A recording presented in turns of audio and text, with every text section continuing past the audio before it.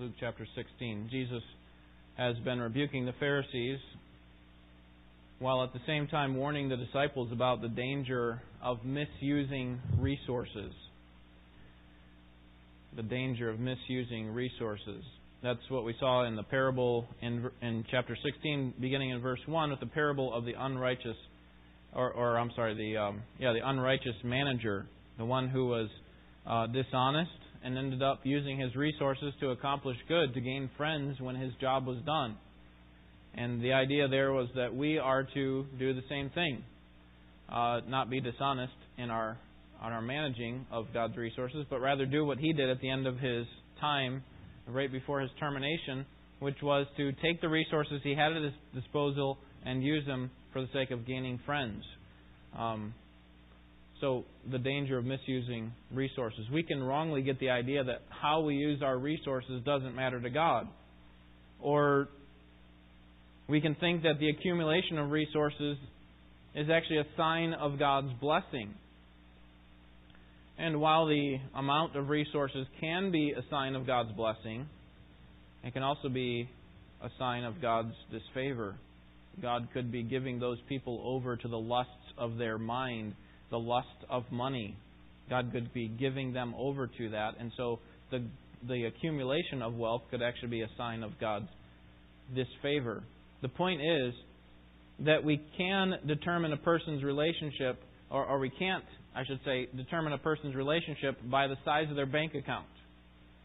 And the teaching here in Luke 16, this passage that we're going to look at beginning in verse 19, is a story about a rich man and a poor man.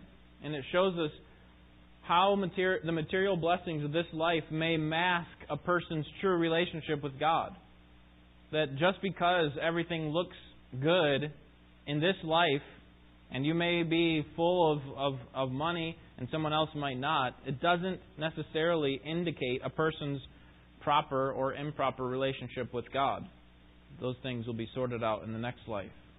And so Jesus moves from the beginning of chapter 16, the misuse of resources, to the end of chapter 16, the proper use of resources. How should we use our resources that we have in this life? So let me begin reading in verse 19 and read to the end of the chapter. This is the Word of God.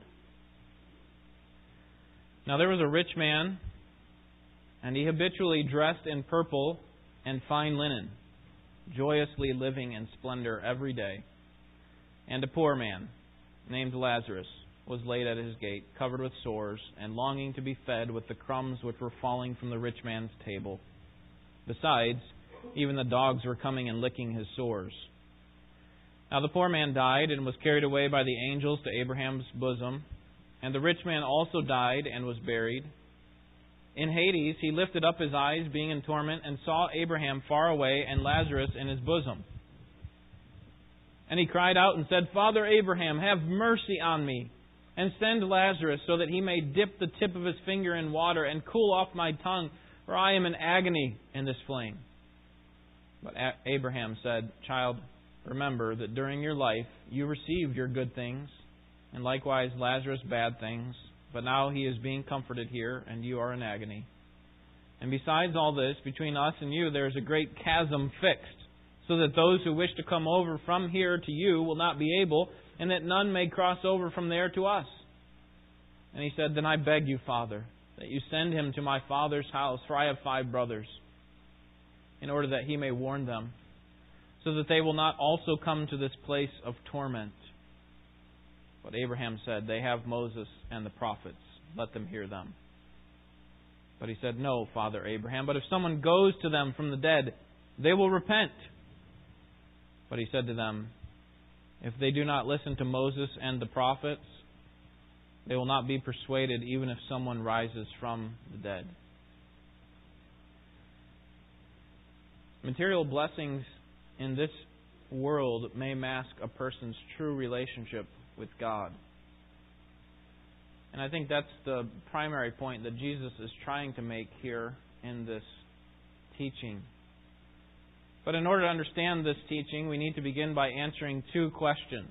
First, is this a parable? And secondly, what is Hades? And once we kind of get that groundwork laid, then we can actually dig into the parable itself, or the teaching itself, and go from there. So number one, is this a parable?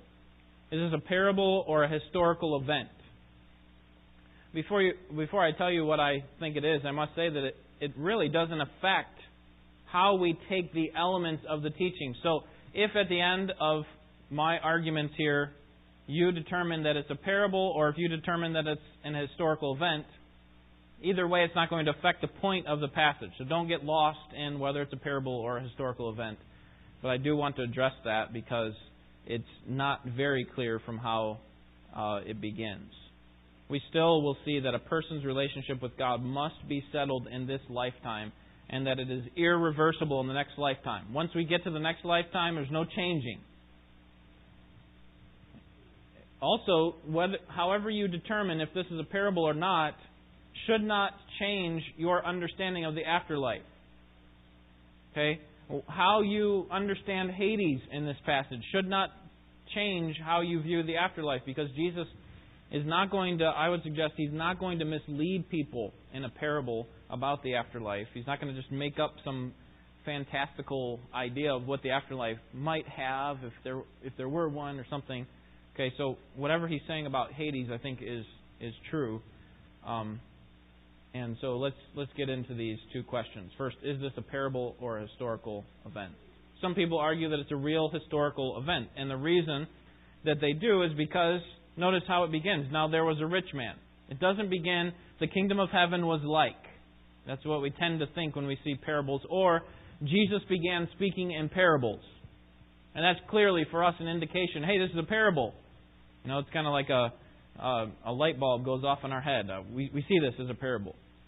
Yet the second reason that many argue that this is a real historical event is that Jesus never gives any names in His parables. If you were to study all of Jesus' parables, you would find that He doesn't give any names to the characters in His parable, except for this one. Okay, so if that's the case, if He's given a name to it, then it can't be a parable. It has to be a historical event. If this were a parable, it would be the only time. Other people suggest that this is a parable, and this is what I think it is. Let me show you why. First, the audience. Who is listening to this parable? Well, look up to verse 14. You see who Jesus has in His audience. Actually, look up to verse 1. 16:1 says, now He was saying to His disciples, so the disciples were there. And then verse 14, now the Pharisees, who were lovers of money, were listening to all these things and were scoffing at Him. So we have at least two groups of people there, probably a lot more, because by this time in His ministry, it's later on, closer to Jerusalem. The closer He gets to Jerusalem, the more crowd He seems to attract. And so He likely is just mobbed by people, not just His disciples, not just the Pharisees, but just loads of people, believers and unbelievers as well. So the Pharisees are listening in, and that should help us to see how Jesus would teach when they are in His hearing. Listen to Mark 4:11 in light of this. And He was saying to them, to you has been given the mystery of the kingdom of God. Speaking to the disciples. It's been given to you. The mystery of the kingdom of God has been given to you. But those who are outside get everything in parables. So when I'm speaking to you in private, and Jesus often does this, He gathers the disciples around and He stops speaking in parables. Instead, He speaks to them openly and clearly. And they love it. Like, we don't have to ask the questions. We don't have to try to figure out the code. But He says, when I'm in a big crowd, when there are unbelievers, in order to keep these mysteries hidden from them, I speak in parables so that you can be hearing, disciples, but the unbelievers, they will be ever seeing but never perceiving. They will be ever hearing but never understanding. So that's why I speak in parables. Jesus said that in Mark 4:11. Now, obviously, we have to say, well, there were some exceptions to that. He did speak to the Pharisees openly. He would say things like, you wicked, you vipers, or open sepulchres, you open tombs, you open graves. You guys are full of dead men's bones. You don't understand it. You don't believe the law. You don't love the law. You don't love God. God is not even your Father. Okay, so in some cases, He does speak openly to them. But it would not be uncommon. In fact, it would be most common when He would speak and when He would teach when He's not directing the teaching at them specifically, when He's doing it to a whole crowd, He would do it in parables. Second reason I think that this is a parable, the parable of the rich man and Lazarus, is because of the context. The previous 5 stories start in a similar way and are all parables. They begin in chapter 14 with verse 7. Verse 7 says, and He began speaking, chapter 14, verse 7, He began speaking a parable to the invited guests. Verse 8 says, when you're invited by someone to a wedding feast. And He goes on to tell a story. Verse 16, but He said to them, a man was giving a big dinner, and he invited many. Most people believe that that's a parable. Then chapter 15, there's these 3 famous parables, the parable of the lost sheep, the lost coin, and the lost son. And the reason we know they're parables is because of verse 3.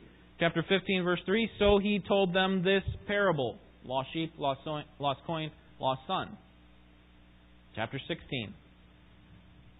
Okay, chapter 16 is the parable of the unrighteous steward or the unrighteous manager.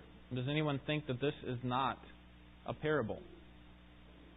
Okay, verse 16 seems to be a continuation of chapter 16 seems to be a continuation of chapter 15, and he says, now he was also saying, there was a rich man who had a manager. Not a historical event. Most people would see that as a parable. But notice how chapter 16 verse 1 begins this parable. There was a rich man. And then look at our text, 16:19. Now there was a rich man. So I'm saying based on how Jesus tends to speak to His audience that is full of unbelievers, He tends to speak in parables, and because of the context, just a string of parables that have gone on from chapter 14 all the way until now, He starts very similarly to how He starts the unrighteous manager parable. And then thirdly, the similarity with this previous parable. The previous parable of the unrighteous manager, I mentioned in the introduction, that was about the proper use of money. Use your money for the sake of gaining friends. Like when you get to the kingdom, you're going to have people waiting for you saying, thank you for using your resources so that I could be here. And now He's going to talk about the misuse of money here. That while this rich man had money, he didn't use it properly and didn't gain friends for himself in the next life.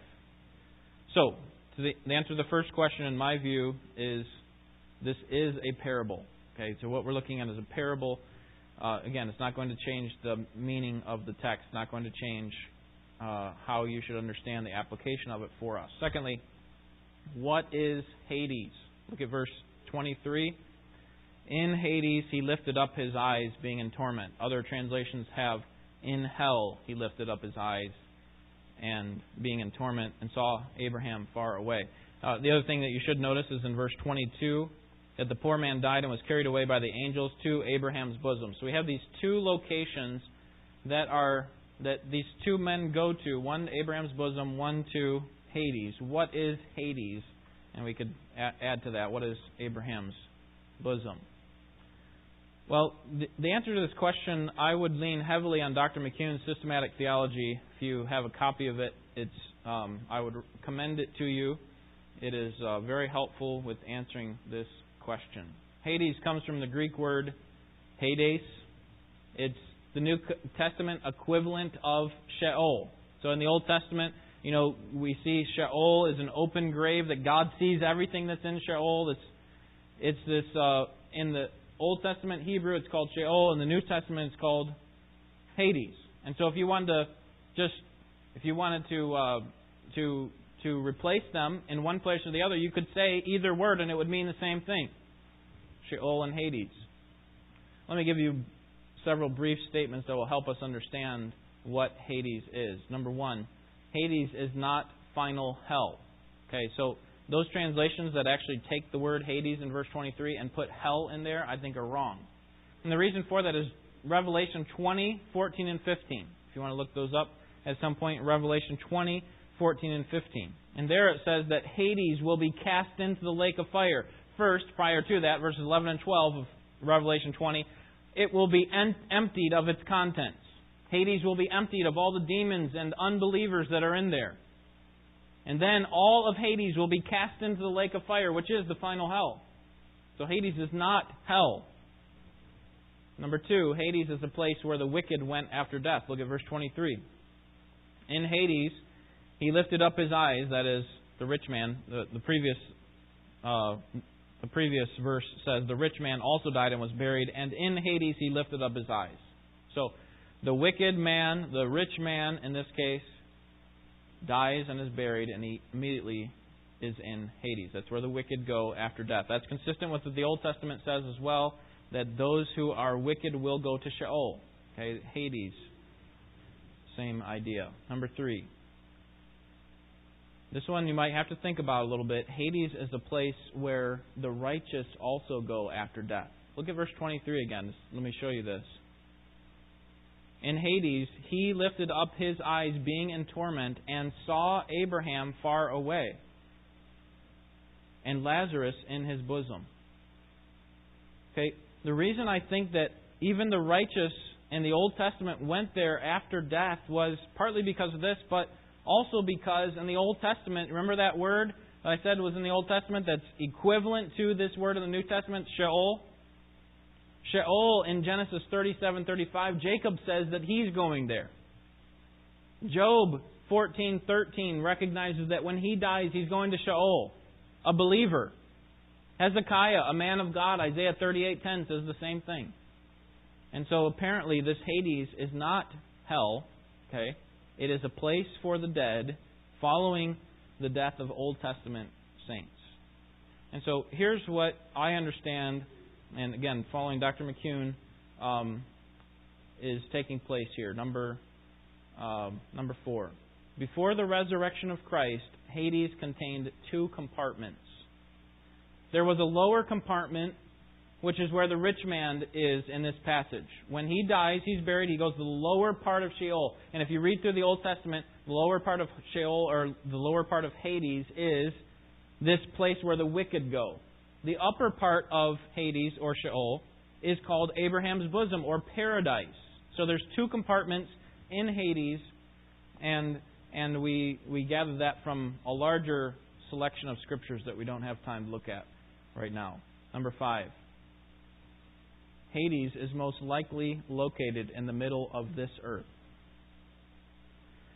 Now, if it's not located in the middle of this earth, then it's either symbolic or it's just a state of mind. That there are a bunch of spirit beings that are just somewhere, But seems to me that if you read through the text of the Old Testament that talk about Sheol and read through the New Testament text that talk about Hades, it seems to me that it's a real place and that people tend to go down to it. That they go down to Hades. And so very likely it's in the center of our earth. Number 6. Hades is not purgatory. Okay? Now, I'm going to tell you what happened to people in Hades. But for now, before we get there, it's not purgatory. It's not a temporary holding cell that demanded the prayers of living and dead saints to move a person out of there. There's no purging from Hades. What we're going to see in this passage is that once you get to the afterlife, there's no reversing it. There's no changing of your position. So this is not purgatory. Number 7, Hades is no longer occupied by any believers. Okay, so I said before the resurrection of Christ, there were 2 compartments. But after the resurrection of Christ, Christ came and emptied that upper compartment. What was the upper compartment, did I say, that was containing? Okay, it was Abraham's bosom, paradise. It was the Old Testament saints. Jesus emptied that at the resurrection. Apparently some of these people even came back to life. Remember, at His resurrection, there are several Old Testament saints who came up from the grave. And now they live with, that is the Old Testament saints, they live as spirit beings in the third heaven with Jesus, and their bodies will be resurrected finally after the millennial kingdom. After the tribulation, before the millennial kingdom. So Hades is no longer occupied by believers. Number 8. Hades will be completely emptied. So what is Hades? What do I think Hades contains right now? If all the saints, all paradise has been removed, what's left? Hades would be containing just the wicked, both Old Testament wicked and, I'm suggesting, also New Testament wicked. When they die, they go to Hades. And they will be completely removed from there. The lower part of Hades, it will be emptied at the Great White Throne Judgment. That Great White Throne Judgment will follow the millennial kingdom. So we are currently in the age of grace, the age of the church, and the next stage in history or in the future is the tribulation, 7 years. Following the tribulation is the millennial kingdom, which lasts for 1,000 years. At the end of that 1,000 years, Christ will resurrect everyone. Okay? Whoever has died in all of history. Now, several of the believers have already been resurrected, but there are others who haven't been. And all of the Old Testament wicked will be brought up to the Great White Throne Judgment and will be judged there, brought out from Hades. And then all of those people will be judged, sent into the lake of fire forever, along with Hades itself will be thrown into the lake of fire. So, there's a lot there, a lot of theology there that requires more time of study than what I can give you in 10 minutes. But if you'd like to read more about this, again, I commend to you Dr. McCune's third volume of his Systematic Theology, chapter 61. He gives more support than I have time to give, and he explains it better than I could as well. So, now let's get to the teaching of Jesus itself. Because what I want you to see here is, I don't want you to get lost in what we've just said. That I think it is a parable, and that Hades is a real place that contains the wicked, and before Christ's resurrection also contained the righteous. Okay, don't get lost in all that and to miss the point of the text. Okay, that was all, I think, introductory and hopefully foundational for what is coming. But I want us to focus on the main part of the text. Okay, so let's do that. Number 1, money and possessions can mask a person's status before God in this lifetime. Money and possessions can mask a person's status before God in this lifetime. Verses 19 to 23. First thing we see is that in this life, comfort and abundance are not necessarily proportionate with God's favor. Do you know rich people that defy God? Are there any rich people in our world that defy God, that hate God, that are clearly unbelievers and happy about it? Okay. In this life, comfort and abundance are not necessarily proportionate with God's favor, because we see this comfort of the rich man who turns out to be wicked. We see it in his clothing. He's dressed in purple. Purple was normally worn by royalty, kings, or by the extremely wealthy. And he's also wearing this fine linen, as it says in verse 19. Don't think of linen like he's wearing around bed sheets or something. Hey, this linen was probably his underclothes. So he's got a lot of money to spend, and so he even spends it on his underclothes. He's also his riches and comfort is also seen in his food. The end of verse 19 says, "Joyous living in splendor every day." He never had a want. He never had any unmet desire. He had plenty of food to spare, according to verse 21, because the poor man was longing to be fed by the scraps from his table. We also see his comfort and riches with his residence. He apparently had some considerable living accommodations because the poor man is sitting outside of his gate. We also see his riches in his funeral arrangements. Notice the rich man had a proper burial at the end of verse 22. The rich man also died and was buried. He had enough money in his estate to pay for a proper burial. And so we might think, well, he's rich. It must be a sign of God's blessing. We're going to see that that's what the Pharisees thought. And we could look at the other side of the coin, the torment of the poor man in this life, and think, well, God must be cursing him. He must be doing something wrong.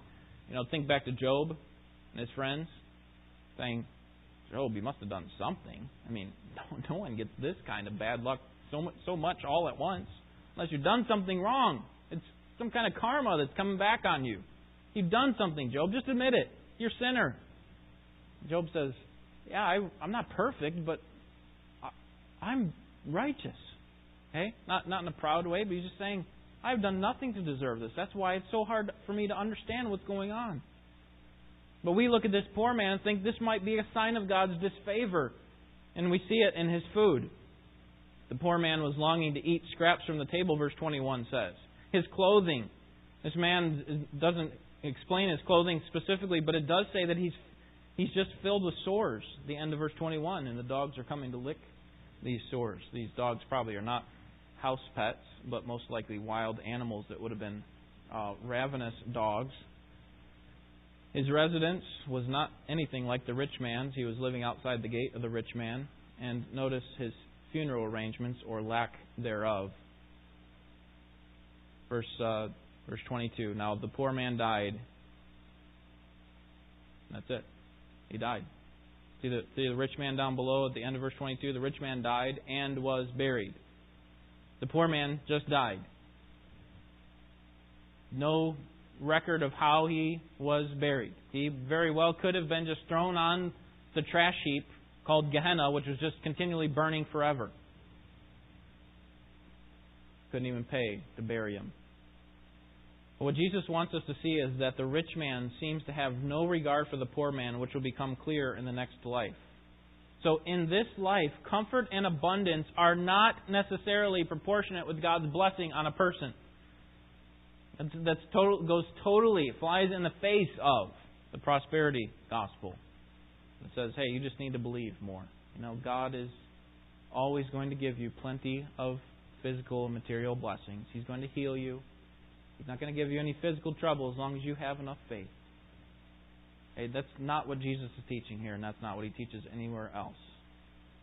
God often does afflict His own children for their sake and for His glory. However, in the next life, comfort and abundance are exactly proportionate with God's favor of us.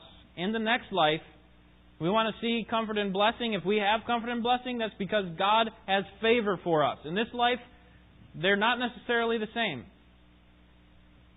Notice the comfort of the poor man in the next life. Verse 22, the poor man died and was carried away by the angels to Abraham's bosom, also known as paradise. Or Jesus says to the man on the cross, the thief on the cross with him, today you will be with me in paradise. So the upper compartment of Hades. We see the comfort of the poor man, but also the torment of the rich man. The luxury of this life is replaced by the torment of eternal death. Verse 23, in Hades he lifted up his eyes, being in torment. Verse 24, at the end of the verse, I'm in agony from this flame. Torment of the rich man. He experienced, and would for all of eternity, experience the unquenchable flame of Hades. What may have felt like and looked like to the people around him to be God's favor in this lifetime, because, hey, he had all these great blessings, material blessings, was clearly a sign of actually God's disfavor, that God was not pleased with this man. So,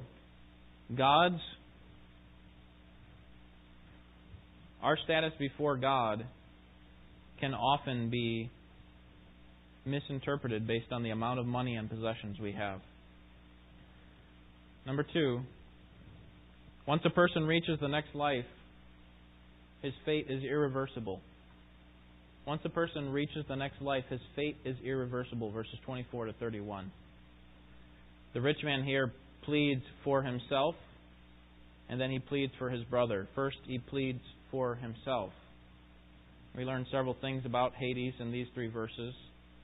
Verse 24 reads, and he cried out, Father Abraham, have mercy on me and send Lazarus so that he may dip the tip of his finger in water and cool off my tongue, for I am in agony in this flame.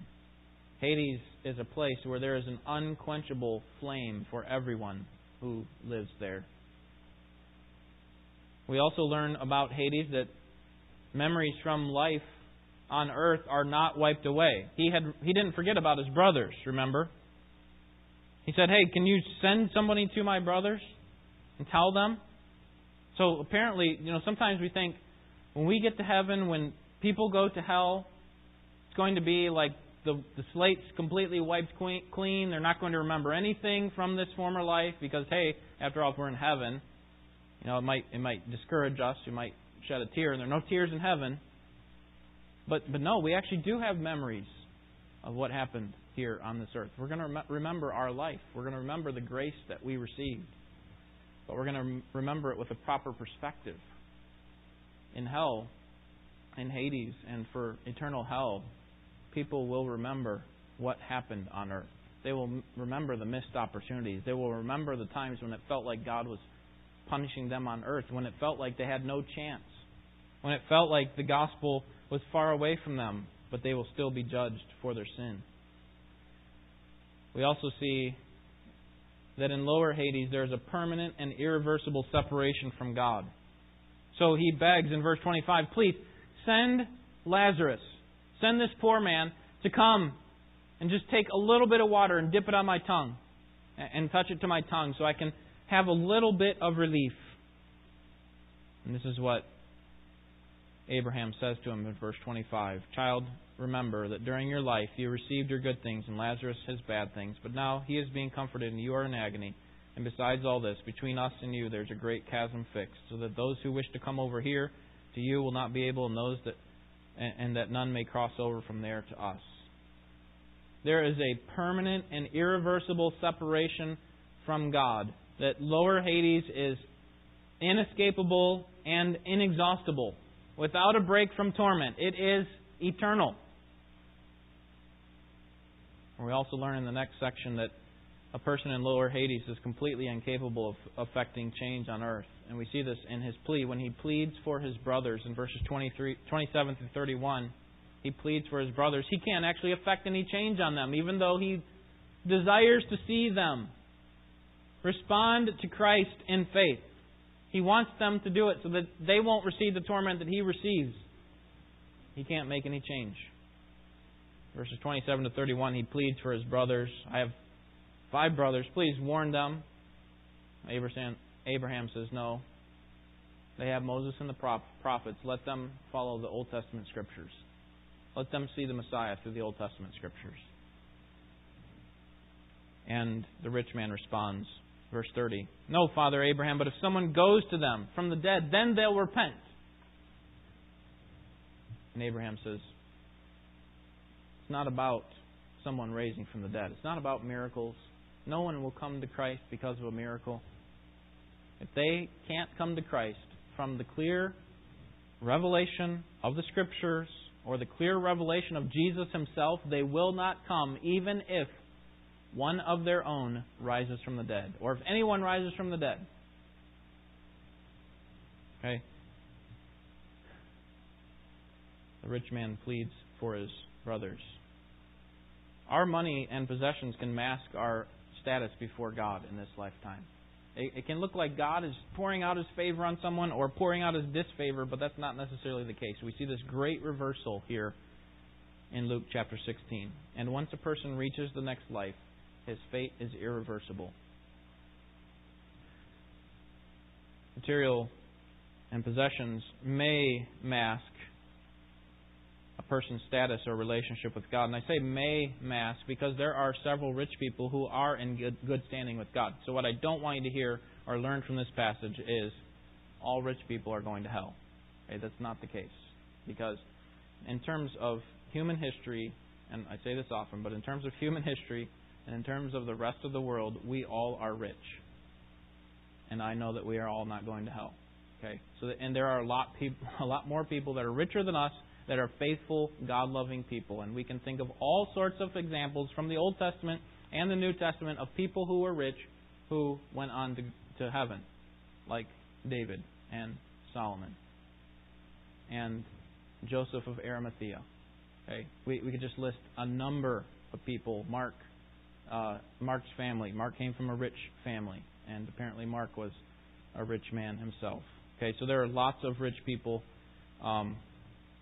Philemon, we could just number off a number of people. So it may mask. Sometimes we can broad brush all the people who have money and say they're all being blessed by God. Or we as more discerning Christians might say all rich people are not being blessed by God. They must be doing something wrong. But the truth is we can't make a judgment call on their relationship with God based on the amount of money they have. That's what I'm trying to say, and that's what I think Jesus is saying in this passage. Now the Pharisees, I'm sure, were identifying with the rich man throughout this parable. Look at verse 14 again. They were lovers of money.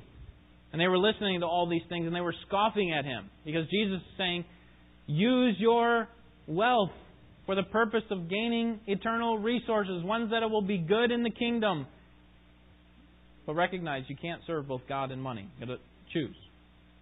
If you serve money, God's going to be a means to an end. You're going to use God as long as you can get more money.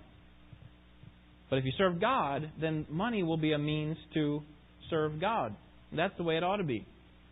But the Pharisees were lovers of money. And they, like the rich man, had Moses and the prophets, and yet they wanted more, didn't they? They were constantly asking Jesus, can you show us a sign? If you really are the Messiah, show us a sign. And Jesus said, you don't need a sign. Okay, the signs have already been here. You've rejected them all. And in fact, Jesus would give them a few signs. The raising of Lazarus, the other Lazarus. Not this one, but the other Lazarus, the friend of Jesus. Many Pharisees were there, and what happens? They turned around and scoffed at Him and tried to figure out how they could stop His ministry. And Jesus would rise from the dead Himself. They had the Moses and the prophets, and they had the witness of a resurrection, and they still didn't believe. You see, the Pharisees were good at ignoring the Scriptures, except when it brought personal advantage. They had turned the Scriptures into a talisman or a lucky charm. They only used them when they were to their own advantage, not for God's purposes. So with that thought in mind, let me give you 3 observations that we can learn from this passage. Number 1. The apparent injustices in this life will be sorted out in the next life. So what appeared to be disfavor for this poor man in this life turned out to be great favor on God. God was actually showing mercy to him, and it was seen most clearly in the next life. And the same thing is true for you. Okay, the injustices that you faced today and that you will face in the remainder of your life will be sorted out in the next life. Now that does not mean that all people who suffer will go to heaven. Okay, that's not what Jesus is teaching here. That anybody who's poor is going to heaven. They're going to be traded the bad things for the good things. No, it is those who use their resources properly, whether they're poor or rich, they use them properly by using them to advance the kingdom, will be saved. They will be the ones who experience final salvation. Not because of those things, but because of the mercy of Jesus Christ. The apparent injustices in this life will be sorted out in the next. Number 2, your heart follows your treasure. Whatever you value most will determine how you spend your life. If you value riches, notoriety, comfort, then you will live for those things in this life. But if you value God's Word and God's promises most, then you're going to live for them. Even if it means destitution, rejection, and even death. You will live for God's promises and God's purposes. Your heart follows your treasure. Number 3, our relationship with God in this life will be evident in the way we treat others who are in need. Our relationship with God in this life will be evident in the way that we treat others who are in need. A better indication about where we are with God is not how much money we have. I would say a better indication of where we are with God is how we use our money with regard to those who are in need. How should the older son in Luke 15 have responded to his prodigal brother? He should have shared in the joy of the family over his return, and he should not have put his trust in his resources. He was all about the money. Here's how the Apostle John says it in 1 John 3:17. If anyone has material possessions and sees his brother in need, but has no pity on him, how can the love of God be in him? Implied answer, it cannot. If someone has material possessions and sees his brother in need and does not help, The love of God is not in him. James 2:15 and 16 says this. Suppose a brother or sister is without clothes and daily food. If one of you says to him, Go, I wish you well, keep warm and well fed. You hear about somebody's problem, and you say, well, I hope that works out for you. I'll be praying for you. But you never do anything to help them. James says this. He who says, Go, I wish you well, keep warm and well fed, but does nothing about his physical needs, what good is it? Do you really care about other people? And by the way, both of these passages, 1 John 3:17 and James 2:15, talks about a brother in need. Okay, so it's one thing to have our heartstrings pulled about all these people who are starving around the world, and we should be concerned about them. But the primary way in which we show our love for Christ is by showing love for brothers who are in need. And that's what Jesus is calling for. Do we really care about other people? Right? We could flash a picture up here of a starving child from Africa or India, and our emotions will be piqued. We immediately want to give, to help them. Bring up the topic of abortion, and Baptists are ready to dance and fight for those lives. And to be clear, we should be concerned about the lives of the unborn and the lives of starving children around the world. But can I suggest to you that being concerned about people is easy? Especially people that we don't really know. But what about when it comes to someone that you do know? A brother in need, a sister in need in this church. What about when it comes to someone who has a real physical, financial need? What about when it comes to one of our missionaries who has a need? That's a good indicator of where our hearts are. Because if we say we have fellowship with Him and we cannot help someone, even though we have the means to do that, what does that say about our love for Christ? Friends, since the time of the fall, there has been a great reversal. That those who enjoy God's favor often are mistreated by those who are under God's wrath. But in the next life, we can be sure that it's all going to be sorted out. We don't have to worry about all things being just in this lifetime. That doesn't mean we don't fight for justice. That doesn't mean we don't stand up for justice. But we can be sure that we're not going to win that battle in this lifetime. There will be injustices because we live in a world that is cursed by sin. And it will be cursed by sin until Christ comes to reverse that curse on the world. So we're not going to have a just society. God's going to sort everything out in the next life. And so we must live for something else. We must live for people to have a relationship with God. We must live for obeying God in this lifetime. Showing that we are children of God by living like God wants us to live. By valuing what God wants us to value. So value nothing more in your life than God. And be confident that God exists and that He is a rewarder of those who seek Him. Let's pray.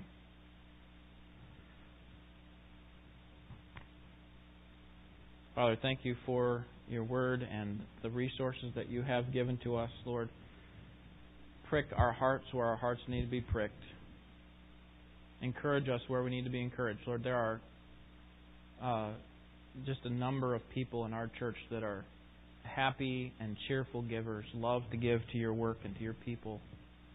So, Lord, we praise You for them. But each of us certainly could grow in our area of giving to the needs of the saints and of improving our radar for even seeing these needs. Sometimes we become so cold and callous to people that we have come to know that we can minimize their struggle and not really care about their physical needs, not care about their financial need, even though we have the means to help them. And so, Lord, we pray for Your grace. Help us to be able to apply these things. Lord, we don't want to put a person in a spot where we haven't enabled them to defy You by relying on our mercy. But Lord, we don't want to be in a position ourselves where we missed it because we were so judgmental and so lopsided in our thinking that we were never willing to to pass on some money or pass on some physical help to someone who needed it.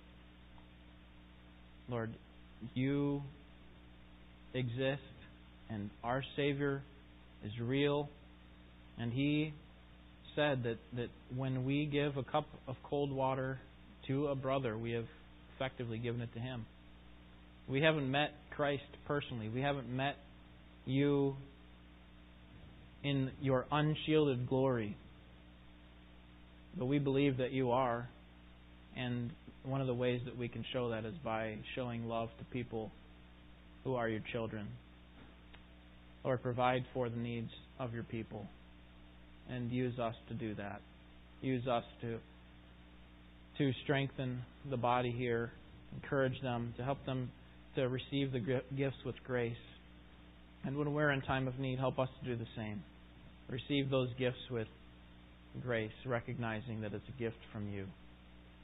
Lord, please help us to apply what we've learned tonight to our lives, our family, our church. In Jesus' name, amen.